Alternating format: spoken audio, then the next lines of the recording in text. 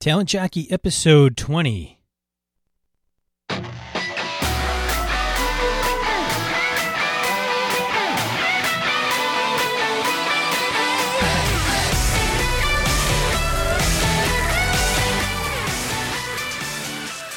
You're listening to Talent Jockey Podcast, a show for job seekers, recruiters, and hiring managers.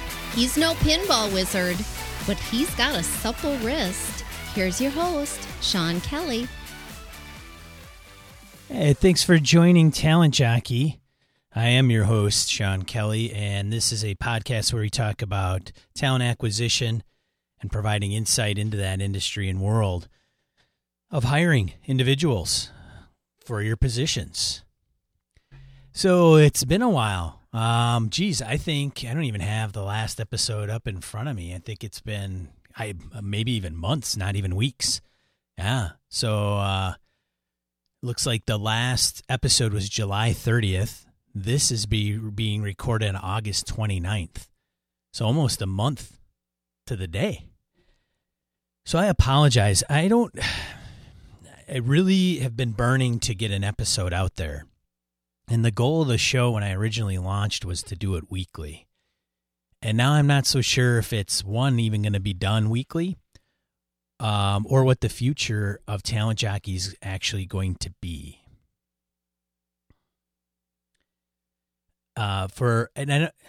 It's hard to explain. I don't know. I read a lot of articles and blogs. I keep up with the industry. There's some very good articles. There's not too many podcasts that I listen to that have to do with hiring and talent acquisition and recruiting. I'm sure there are some out there that's good. There's some really decent communities, like I think TalentNet is one, and T-Chat or Pound T-Chat, and on Twitter occurs, I think, once a week or every couple weeks. There's a topic online that you can participate in. But Talent Jockey is unique, and maybe I'll kind of go into something. So this may be a little bit stream of conscious. I started a gaming podcast. So I'm a gamer. I don't know if I've touched on this in a lot of the past episodes of Talent Jockey, but I'm a tabletop gamer. So people usually react to, oh yeah, will you play Xbox, PS4? No, tabletop, nerdy pen, paper, and dice, old Dungeons and Dragons stuff. And somebody may kind of look at you strange and say, well, isn't that for 13-year-olds to play? And, I think my kids play that. There's a lot of us, how should I say it? Some of the professionals in the industry, I'll just put it out there. Older people play it too, and I'm one of those. And the reason I bring that up is because I started a podcast called GamingandBS.com, or Gaming and BS, and that was a while ago. And we just went over 51 episodes. Actually, 51 will drop this Tuesday, September 1st. And every week for 51 weeks, we've launched, every Tuesday at noon.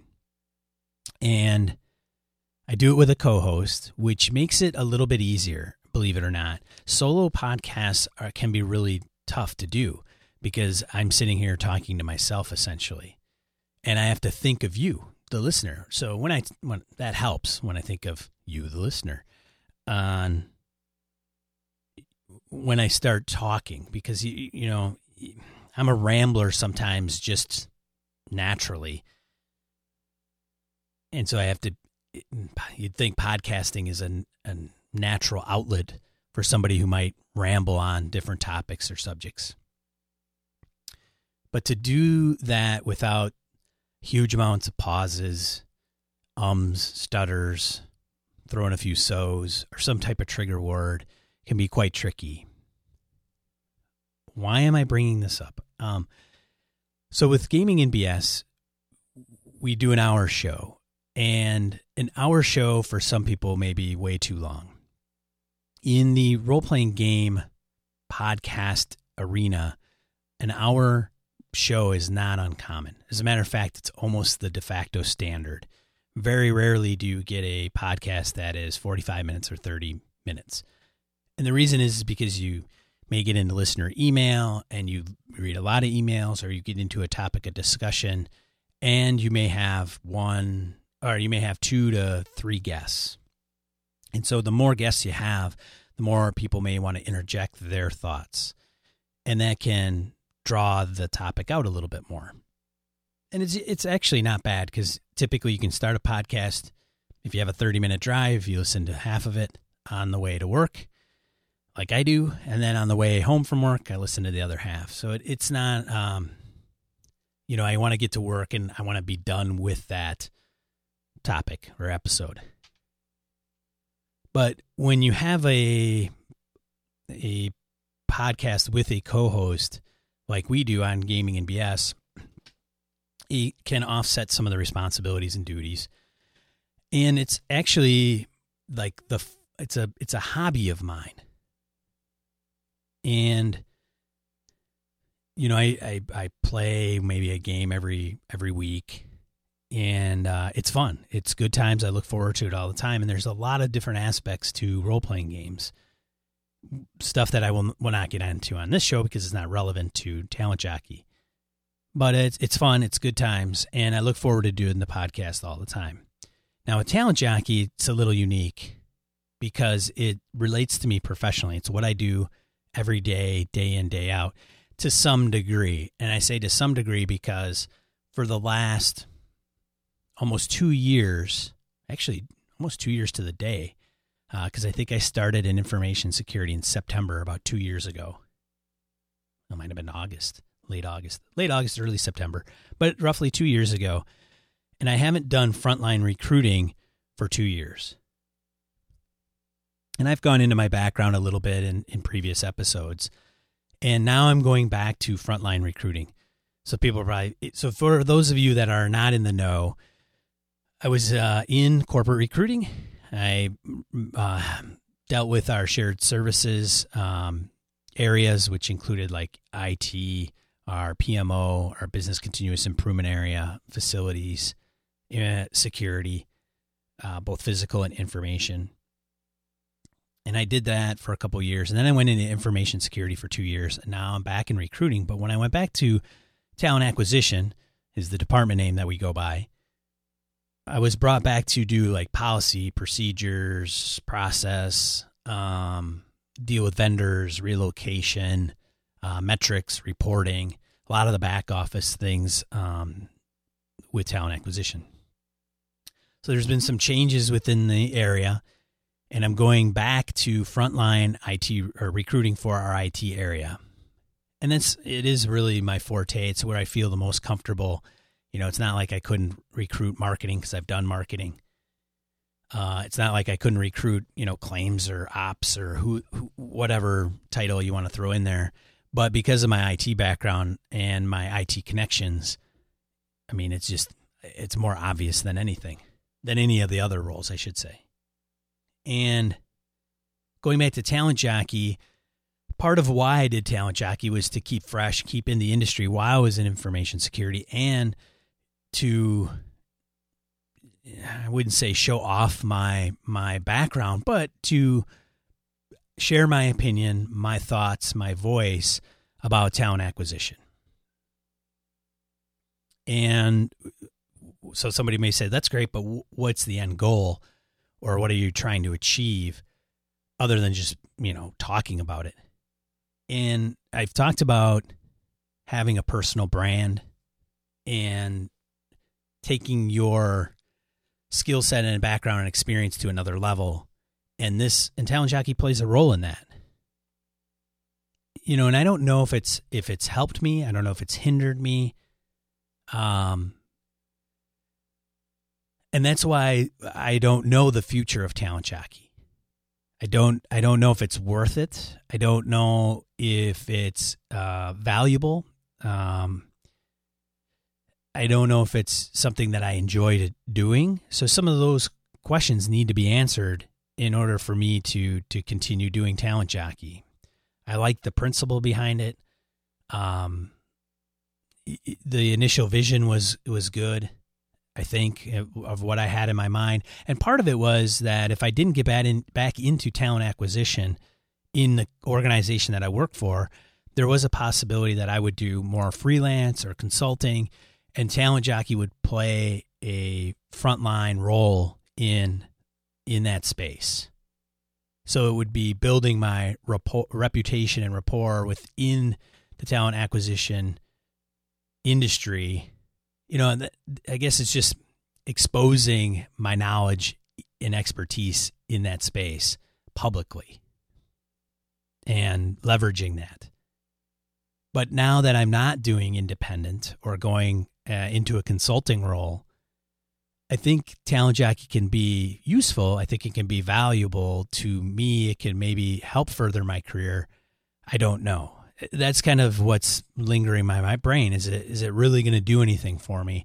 And part of it, I think I've gotten a couple opportunities from it for sure. I can't say it's directly related to the show, but I think it's played a little bit of a role. And I think you have to have a desire. You have to have a podcast that is fun to do, that you look forward to doing, that you do an outline, you bring up notes, you have a topic in mind, and you want to bring it to the masses and share that information, even if it's just an opinion. I mean, wrong or right, I'm not perfect.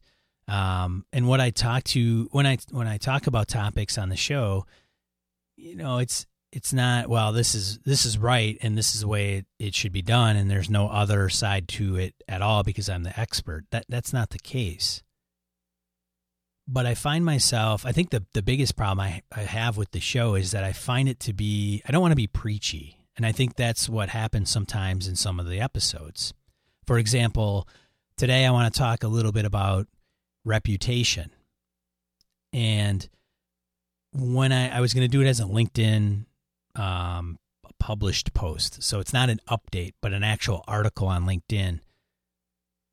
And I was thinking of how I wanted to write it and how I wanted to convey it and who was my target audience and who was I speaking to in the article. And then I thought, gee, it just sounds like I'm preaching again. And that's not what I want to do with Talent Jockey. I don't have a problem standing on a mountain and yelling out to anybody who may be listening. But I don't want to be a whiner. I don't want to get on there and just say, well, this is, it falls to the hiring manager again. Hiring managers, get your, proverbial stuff together because you guys are screwing stuff up. And not every hiring manager is, but I think sometimes with my personal frustration with how talent acquisition, how my personal, or I should say professional interactions with the whole hiring process, sometimes it can be quite frustrating. And I know recruiters know this. Hiring managers, I know you get frustrated. Candidates, I know you get frustrated. So, I mean, there is a level of frustration across the triad. And I don't want Talent Jockey to just be a platform where I just vent my frustration all the time. And I think that's a major concern. That's a major concern of mine.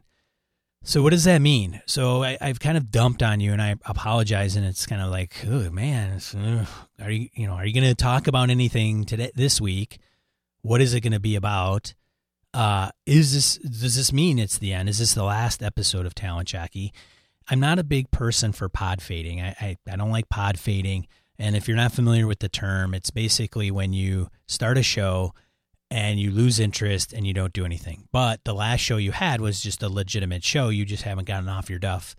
And there's some, so the difference between pod fading and actually closing out a podcast is you may have a predetermined set of episodes that you do. And once you do them, you're done. And the podcast is finished. And it can be up on iTunes for the rest of ever, as long as the internet's around and you have them the files hosted and everything's great.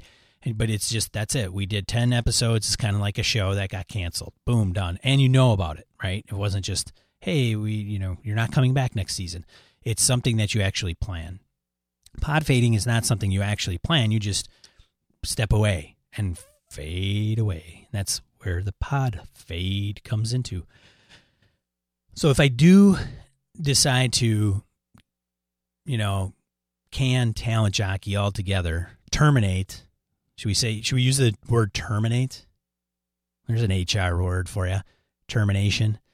I don't know. We use the wackiest words in human resources. If I decide to terminate Talent Jockey and can the show, I would do a final episode, and I would explain that and say it. The problem with that is I can always revitalize it down the road and kickstart it again. Use the same feed. I have the domain. It would take nothing for me to sit down at the mic and just 6 months or 2 years or 6 weeks down the road, record another episode and bring it back. And maybe just even start from episode 1. I don't know. Regardless, the scheduling maybe not as consistent. And so there is a couple sides to an argument of podcasting on how you should kind of do your show. Some are, you just do it for yourself. If you have something to say, you say it. You get out there, record it, put it out there. Don't be concerned with whether you have an audience, if your audience is big or small. Just get it out there, do it. If you do it inconsistently, as long as you feel comfortable doing it, then great. Now, here's the caveat to that, is if you're not consistent and you're not putting out good content that listeners want to listen to, you're not going to get a big subscriber base. So if your goal is to get a subscriber base, then what you have to do is really consider doing a very, very consistent show like we did with Gaming and BS every week, Tuesday. I mean, we have fans that are paying us like $5 an episode, which is not a huge amount of money, but I think it is. I mean, $5 a show for an hour show. Here you go. And so every month they're paying like $20 to listen to our show. And they set their watches to downloading it. Hey, it's Tuesday, noon. I'm going to go and get that show. Talent Jockey it may be like that. I don't know. And I think sometimes podcasters who are solo and want to make a run in podcasting may have a certain preconceived notion that it's going to be awesome and glamorous and they're going to kind of get recognized and they'll, all this stuff. And it's not necessarily the case. And I think because what you're doing is you're recording your voice and you're putting it out there. And yeah, you could see maybe some subscriber numbers. But without any feedback, you may be just talking to, like I said, you're standing on the top of a hill or a mountain and you're just, hey, I'm talking out to anybody who will listen. And if I don't know if they are, big deal. But if it is a big deal, you may just say, I'm doing all this for nothing. Nothing is coming of it. I'm not getting a job. I'm not getting any money. Nobody values what I have to say. And, I'm done with it. And they get frustrated and beat up, or they beat themselves up more or less. I don't see that being a part of me. Because I value listeners and I value you kind of absorbing what I'm saying. But at the same time, I'm going to say what I want to. And if somebody doesn't like it, they don't have to listen. And I say that, and I don't mean that to be crass, but I've been listening to a lot of different podcasts. I listen. I mean, I've flipped, deleted this one, downloaded that one, tried this one, all over the board. Everything from entrepreneurship to how things work to NPR documentary stuff type stories to role-playing games and tabletop gaming to like even more entertaining comedy podcasts. And the thing is that when you listen to a podcast, there's a couple things that I think people will consider when they start to listen to your show. One is, do they have an interest in what you have to say, whether it's mostly the topic, the subject matter. And then it's the quality of the show. So the sound quality, does the person sound like they're talking out of 2 tin cans? Do they always say a filler word every few sentences, and it drives you crazy. So do they speak well and present themselves well on the show? And then it may just be some other intangible thing. And I say that because role-playing game podcasts are interesting. Like I know the people that are putting on shows. I've met them. I like them as people. I listen to their show and I go, I just can't listen to this because it's either too much banter or they don't get to, and with that, they don't get to the subject matter, or they're a good subject matter, but their audio just is horrendous. Or maybe it's just way too long, way too short, or the chemistry between the people doesn't jive. Maybe they take themselves too seriously in a topic I don't think is very serious. And so it's okay for people to kind of give a podcast a shot, and then if they love it, great. If they don't, they turn the channel. It's like TV shows, right?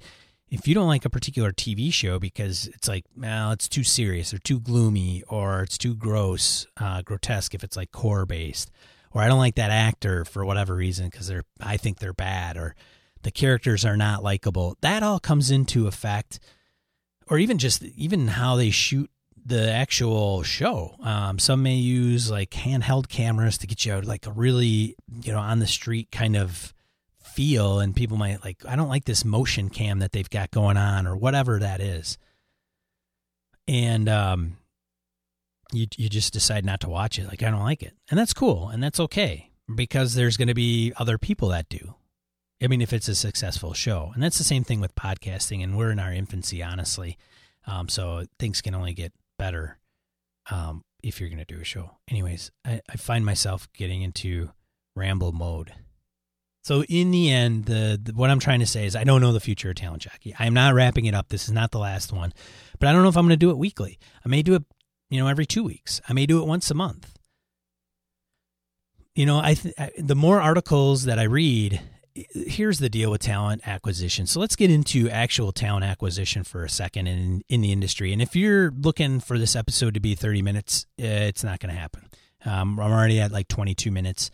So it's going to go over, and it may even be an hour. I don't know, because I still want to talk about a topic. So having said that, so let's talk about a little about talent acquisition in the industry and how it relates to this podcast specifically. I read a lot of blog articles, a lot of blog entries. Here's the nitty-gritty piece of talent acquisition. Somewhere there's a job, somewhere there's a candidate, and somewhere you have to get the butt in the seat, is what we refer to it quite often in the industry. Seat, butt meets seat. Let's make that happen. That's the process of talent acquisition in a nutshell. Acquiring the talent, putting them in a seat, doing the job. Bringing them into the company or an organization. Now, how that's done can kind of vary between candidate and the seat and the hiring manager. How it's facilitated varies. The obstacles that are encountered are varied. But that's the principle of it. That's why I always, when I look at people, I'm like, this is not rocket science. And that's part of the problem with talent acquisition. Because it's not rocket science, a lot of people can do it, and they think they can do it, or we put less experienced individuals in those kinds of positions, and it creates a bad experience overall. So part of it's nice because you don't have to have a degree to be a recruiter, or you don't have to, here, we'll train you. It's pretty simple. That's the same, that mentality can also get the industry into a lot of trouble. And I've touched on that a little bit in certain topics, like even like why some recruiters suck episode, where I talk about anybody can do it. And because anybody can do it, you get a lot of people that aren't very good at it, or they're not mentored or trained properly. And so they kind of go in the world and they think they're doing great because somebody tells them to make a buttload of phone calls and match up some keywords and some resumes and backgrounds, and they don't know what any of it means.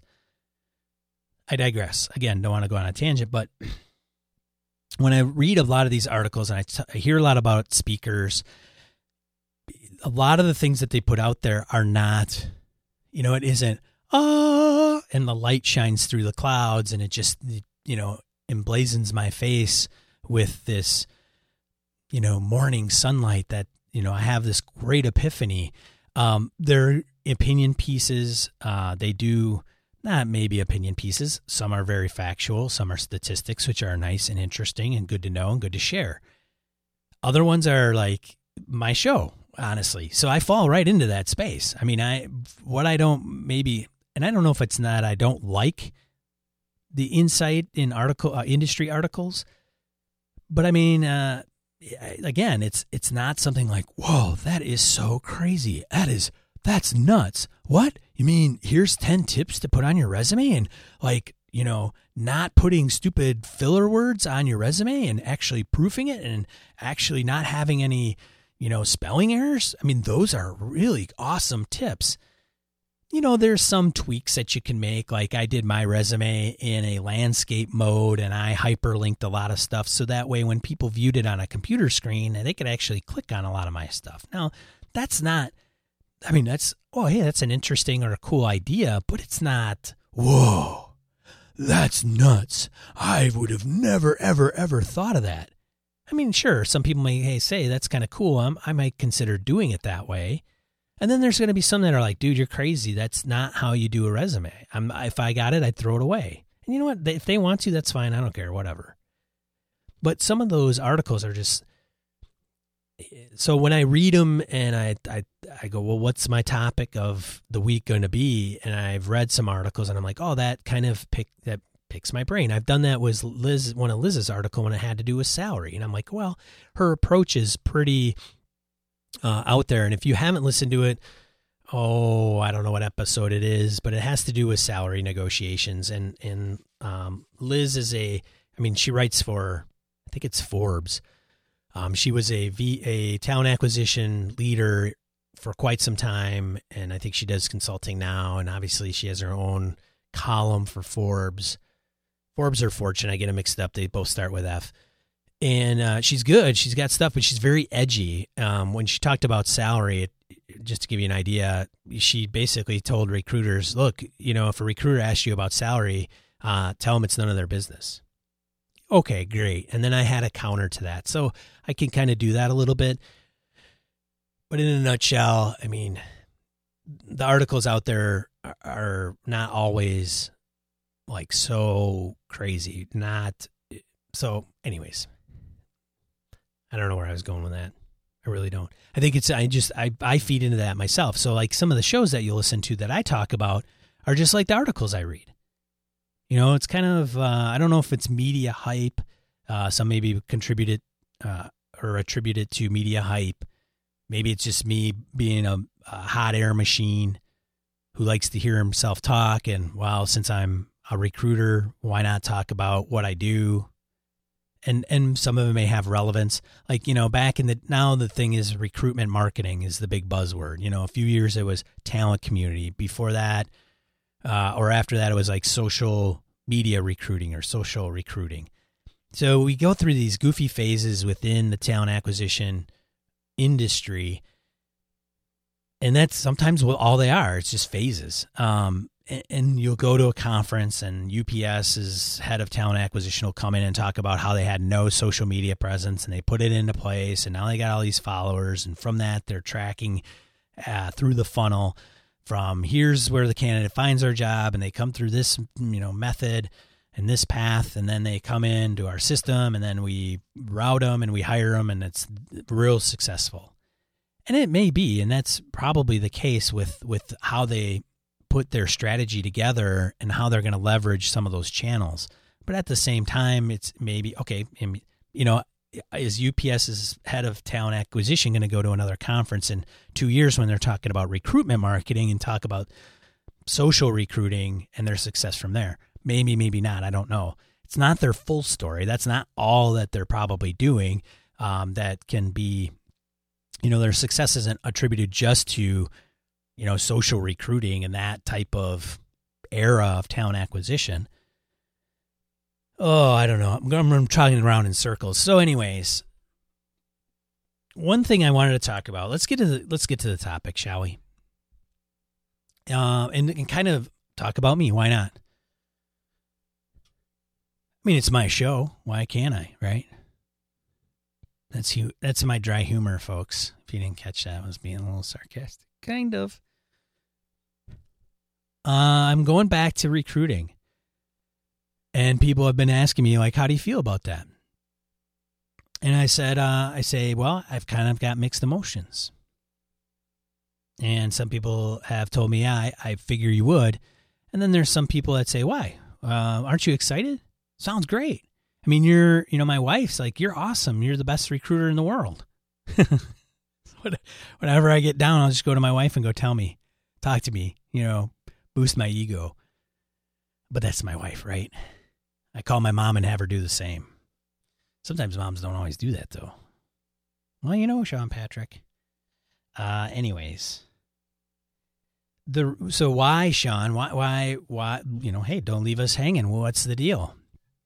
And recruitment can be tough. And it's not, I think what I want to see from talent acquisition in the process, I want to be able to provide a well-oiled machine, and sometimes the clunkiness. If you've ever been on a farm and there's an old type of machine out there and it's been around for ages and it's just it kind of always runs and it does the job, but it may not be hiring or may not be working at its peak performance, and getting to the next greatest model or the most recent release of that particular machine may be just way expensive. So the farmer may have this machine and maybe it's I'm not a farmer, but say it's just something that's in the barn that does something, what it's baling, moving bales of hay or whatever. And it's like just this primitive belt on a couple spools. And there's this wacky little engine that's there chugging away, moving its, spindle, and that moves the belt, and you put hay on it and it puts it up into the barn. Now, so from some of you farmers out there, you know what I'm talking about, and I probably have it wrong, but you kind of get the picture. But it's like it leaks oil, and it chugs, and it sounds like crap, and the belt slips, and so you put a thing on there, and it might not move, and then it does move, and then, it's not a smooth operation. And the bale of hay falls off, so you got to grab it, put it back on the belt, and then it gets up there, and then if you put too many on, it's too heavy, and the belt may stop. Now I'm just making all this stuff up, but that's what I'm kind of, my analogy, big analogy guy. Sometimes they're terrible analogies, but what I'm getting at is I want recruiting and the steps to butt in seat to be very fluid. Now, I understand that it's not going to be fluid to the point of there's going to be time involved. You're not going to have the answers to every question. I get that. But I think the biggest struggle that I'm having is there are people that want to hire, they have a sense of urgency, but when the rubber hits the road, it isn't there. Oh, it's urgent? Great. Yeah, I'm going to get that to you right away. And then you're talking days, if not weeks later. And so I think there is a level of communication. It's kind of like, another tangent I'm going to go off on. I have a really, really good friend, and I've known him for 25 years. And we don't talk every day. As a matter of fact, we don't talk once a month. Months may go by, and then we may, connect with each other and have a beer somewhere or whatever. But we pick up where we left off or what's going on. And sometimes our lives really don't change so dramatically that that's crazy, right? It's not where one of us may have a terminal illness and the whole world's been tipped upside down and now we're different people. It's very, hey, you still working where you are? Yep. You still doing what you're doing? Yep. What's new? Or did you find a new hobby? No. How are your, kids? Great. Some of those things. And you big small talk and then you kick off where you're going.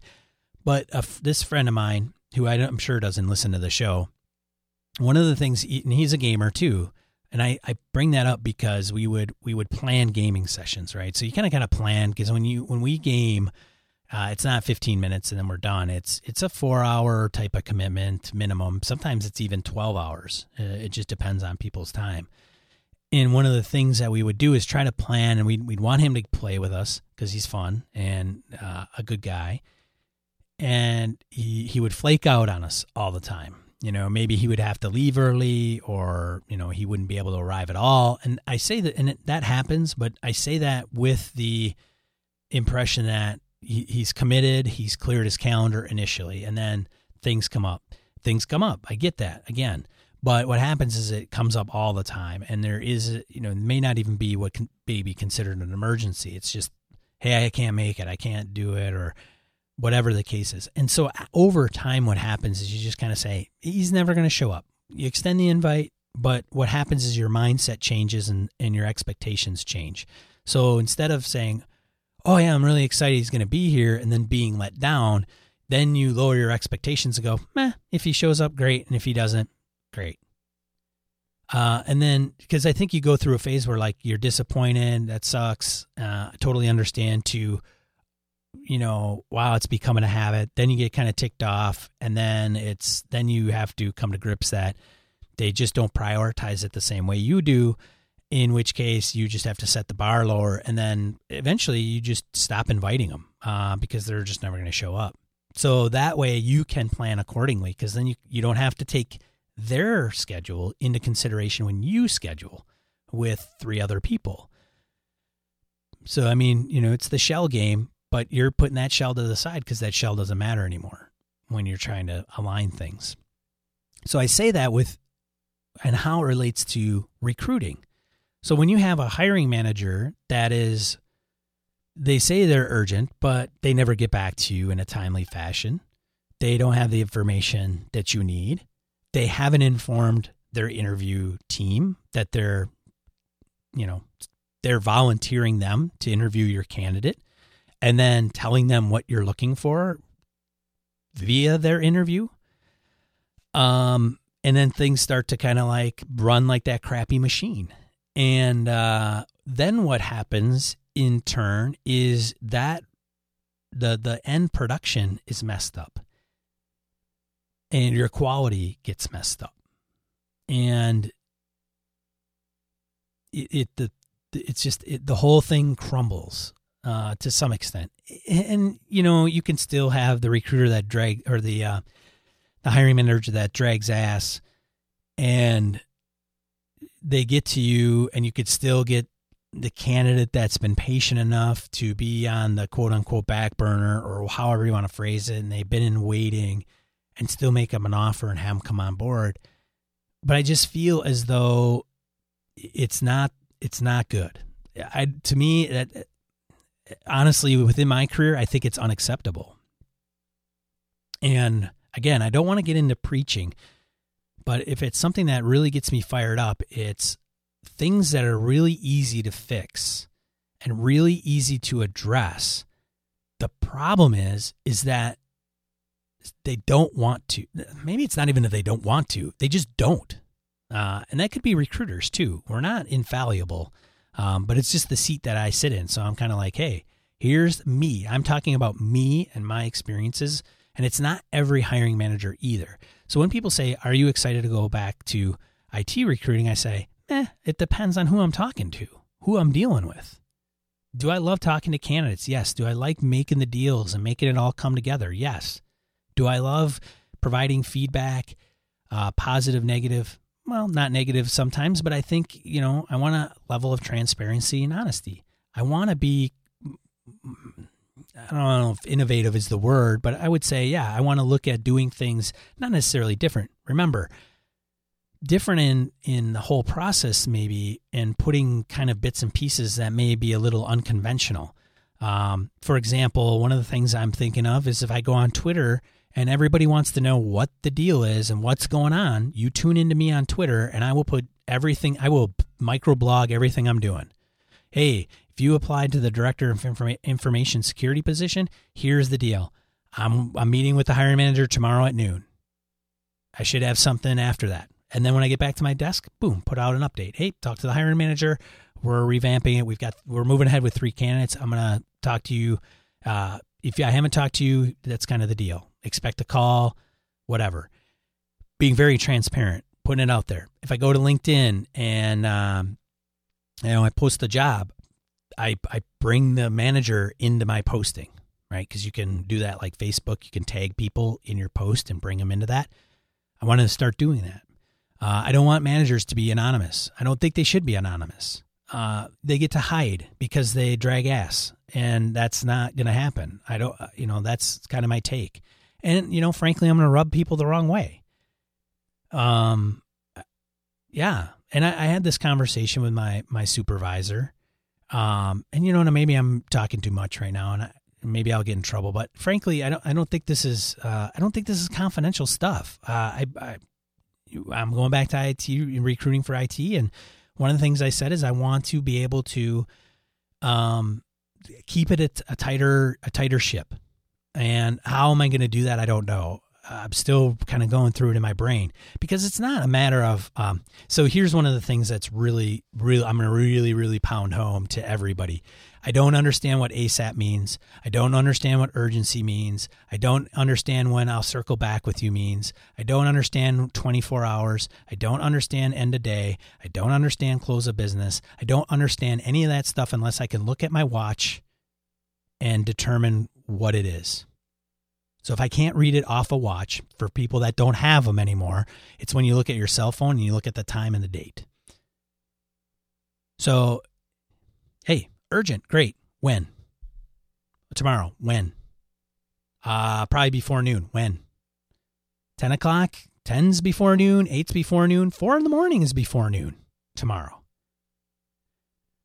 I mean, people are going to get really ticked off. Sean's being obnoxious. And frankly, hey, walk into the boss's office, my boss, and say, Sean's being obnoxious. And if she says, what's he doing? And they say, he's making me give times and dates. Do you know how kooky that would sound?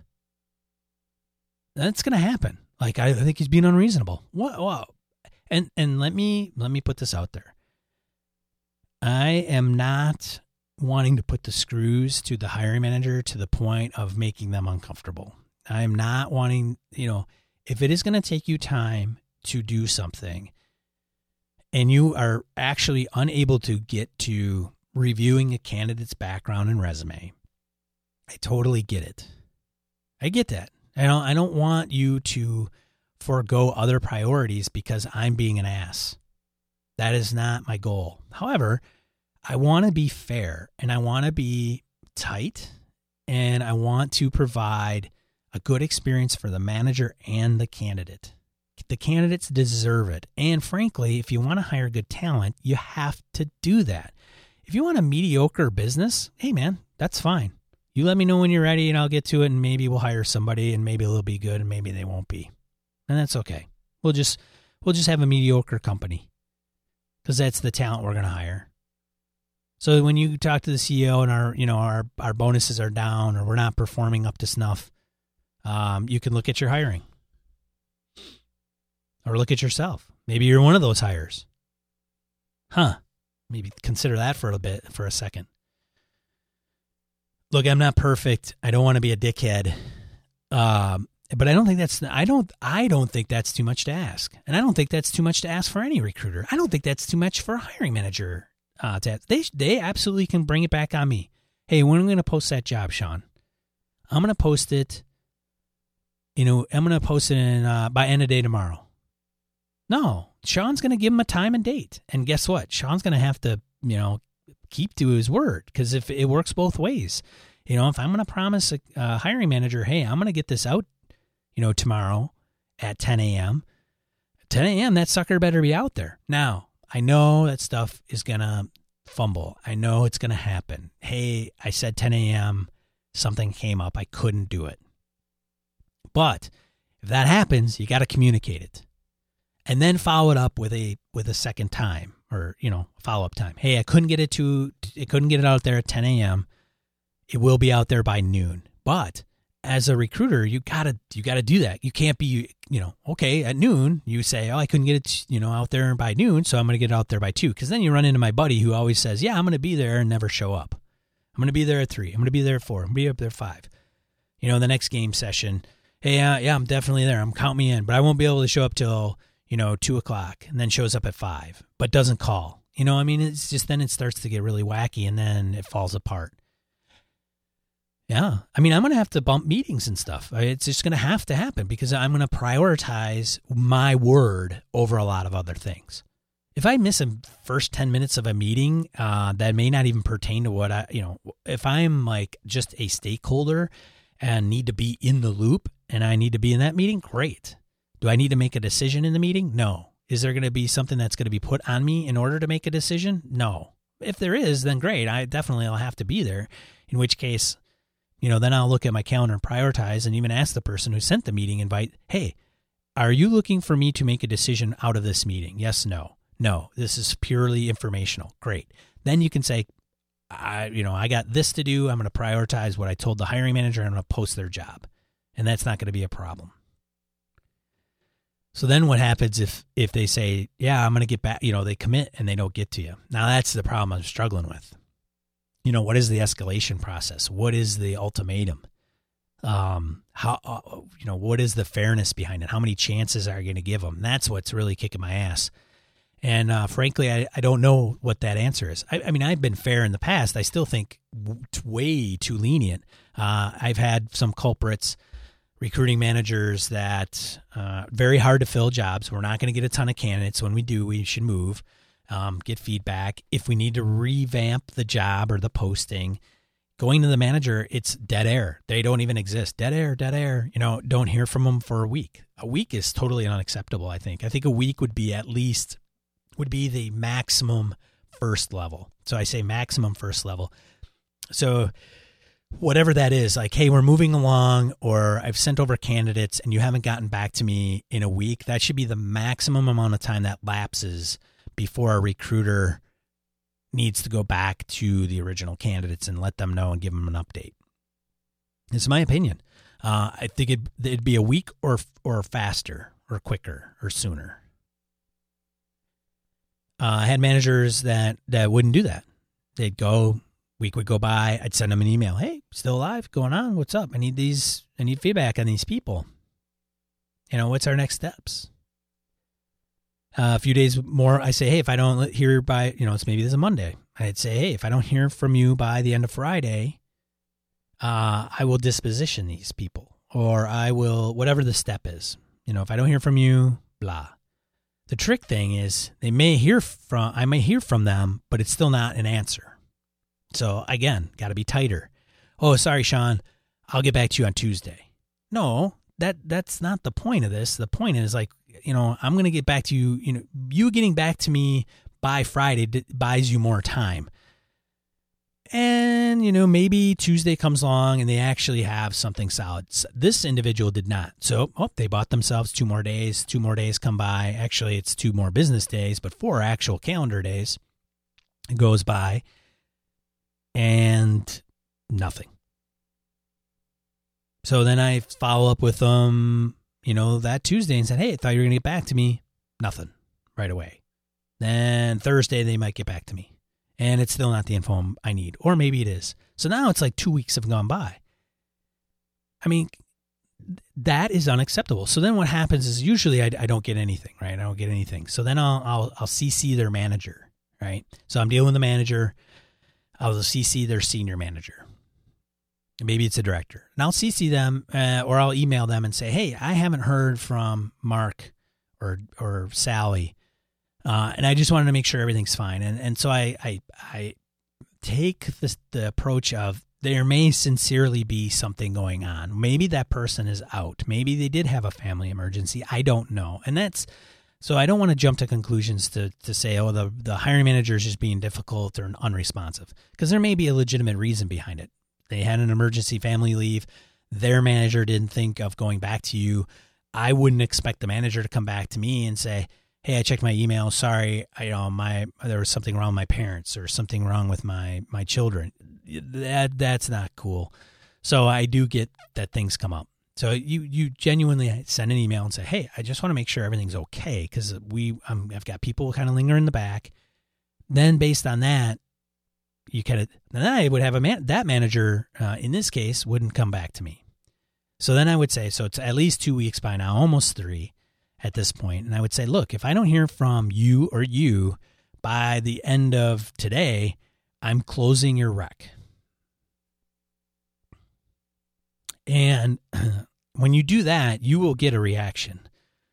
Sometimes. With these individuals I'm talking about, I didn't. So I just close the rack.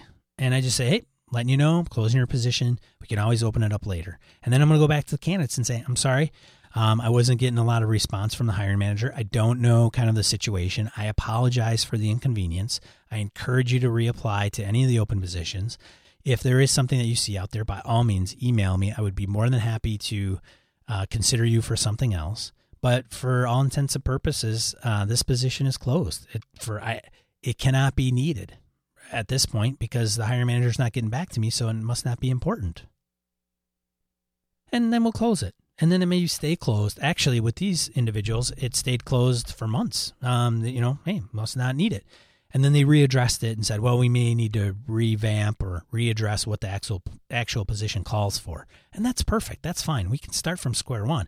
But it doesn't take 6 months to tell me that. Just tell me when we kind of encounter that so I can kind of move things along and, follow up with candidates and close it all out. Yeah. So the original question, are you excited to go back? I do love being a people person. I do love talking to people. I do want to make the experience unique to the point of running it as a tighter ship. I do want candidates to have a good experience. It's really at the forefront of my mind. It's funny because I work for a corporation that pays me my salary. They want me to fill positions. They want me to cater to customers, and the customer is internal. But at the same time, I am a big, huge candidate advocate. If you haven't gathered from the show or even spoken to me, I get people that are like, hey, can you help me with my resume? Or can you give me advice? And I say, yeah, or whatever that's like, because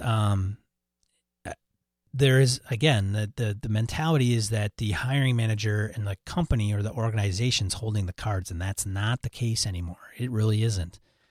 And candidates that may be hearing this may say, I think you're wrong, Sean, because I'm not leveraging anything. I'm not getting a lot of hits. I don't see what you're talking about. I'm not getting, tons of offers. And I say, well, it may depend on your background in industry. And so IT is in higher demand than, say, finance and accounting professionals. Actuarials may be in higher demand than IT. And so there's this kind of pecking order within the industry with supply and demand.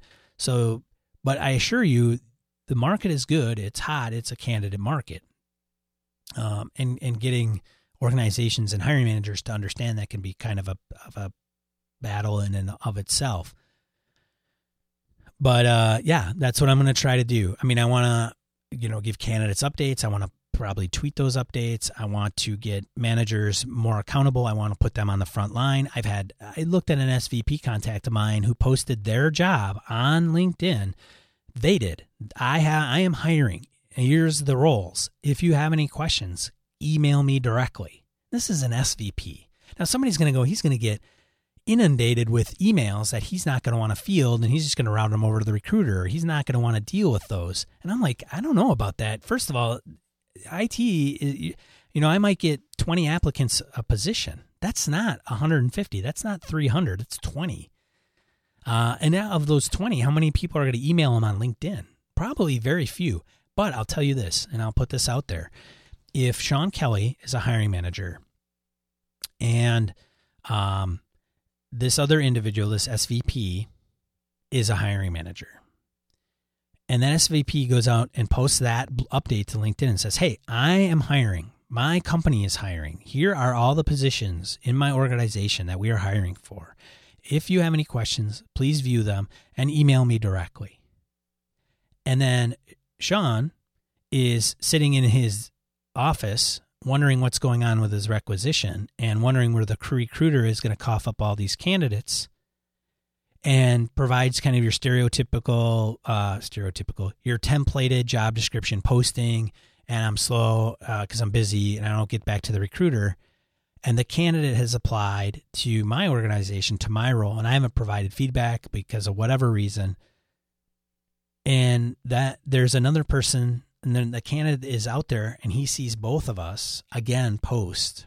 Who would that person be more apt to entertaining? Who would they pursue? And, obviously the answer is the SVP. They're more approachable. They're going to answer. They've got an email. Now, that's initially. We don't know if this individual is going to follow up with that person. Maybe just talk. But I'll tell you what, initial reaction and impression is, hey, that SVP is approachable, more so than even the recruiter. Like, the recruiter can't get back to me because there's a middle person, and the recruiter's that middle person. And you know what? The hiring manager can blow it off on the recruiter. Oh, the recruiter is bad. Make the recruiter look like crap. They're the ones not getting back to the candidate. I'm insulated, right? I get to hide in my office. That's bullshit. Anyways, I think Apple may flag this as explicit, and I just used one swear word. Anyways, I think you know where I'm going, and I don't, hang in there. I apologize for the inconsistency. Some of you are, maybe wondering what's going on. And I really, truly wanted to get back to you and give you an update. But I'm trying to get my head wrapped around how I want to handle the show and Talent Jockey. So yeah, there you go. So anyways, let's move on and close out the show, shall we? If you have any questions, feel free to email me at sean@talentjockey.com. You could follow us on Twitter, Facebook, Google+. There's all the links on our webpage, our website at talentjockey.com. If you have a comment about this show or feedback, I'm certainly open to it, good or bad. I say, hey, man, this totally sucks. I want more. Or, hey, this totally sucks. You suck. That's cool. Just go to talentjockey.com/020 is what this episode will be on our website. Otherwise, keep it chugging along. One thing I wanted to mention before I let you go, we have an event here in Wisconsin. So if you're in the Wisconsin area, I am an advisory board member to Wisconsin Recruiters, and there's 2 professional speakers coming to the Align Energy Center. And if you're in talent acquisition, you got to go to this thing. It's very, very, very affordable. And the whole key, Jason Buss runs this. He runs Minnesota Recruiters as well as a couple others. And he provides really good industry-leading speakers at these conferences for a very affordable cost. This is a half-day event, so it's not going to take up a full 8 hours. You do not have to travel if you're in Wisconsin. And frankly, if you're in Minnesota or Iowa or Illinois, it's not that far. But it'll be well worth it. So by all means, I'll have a link in the show notes.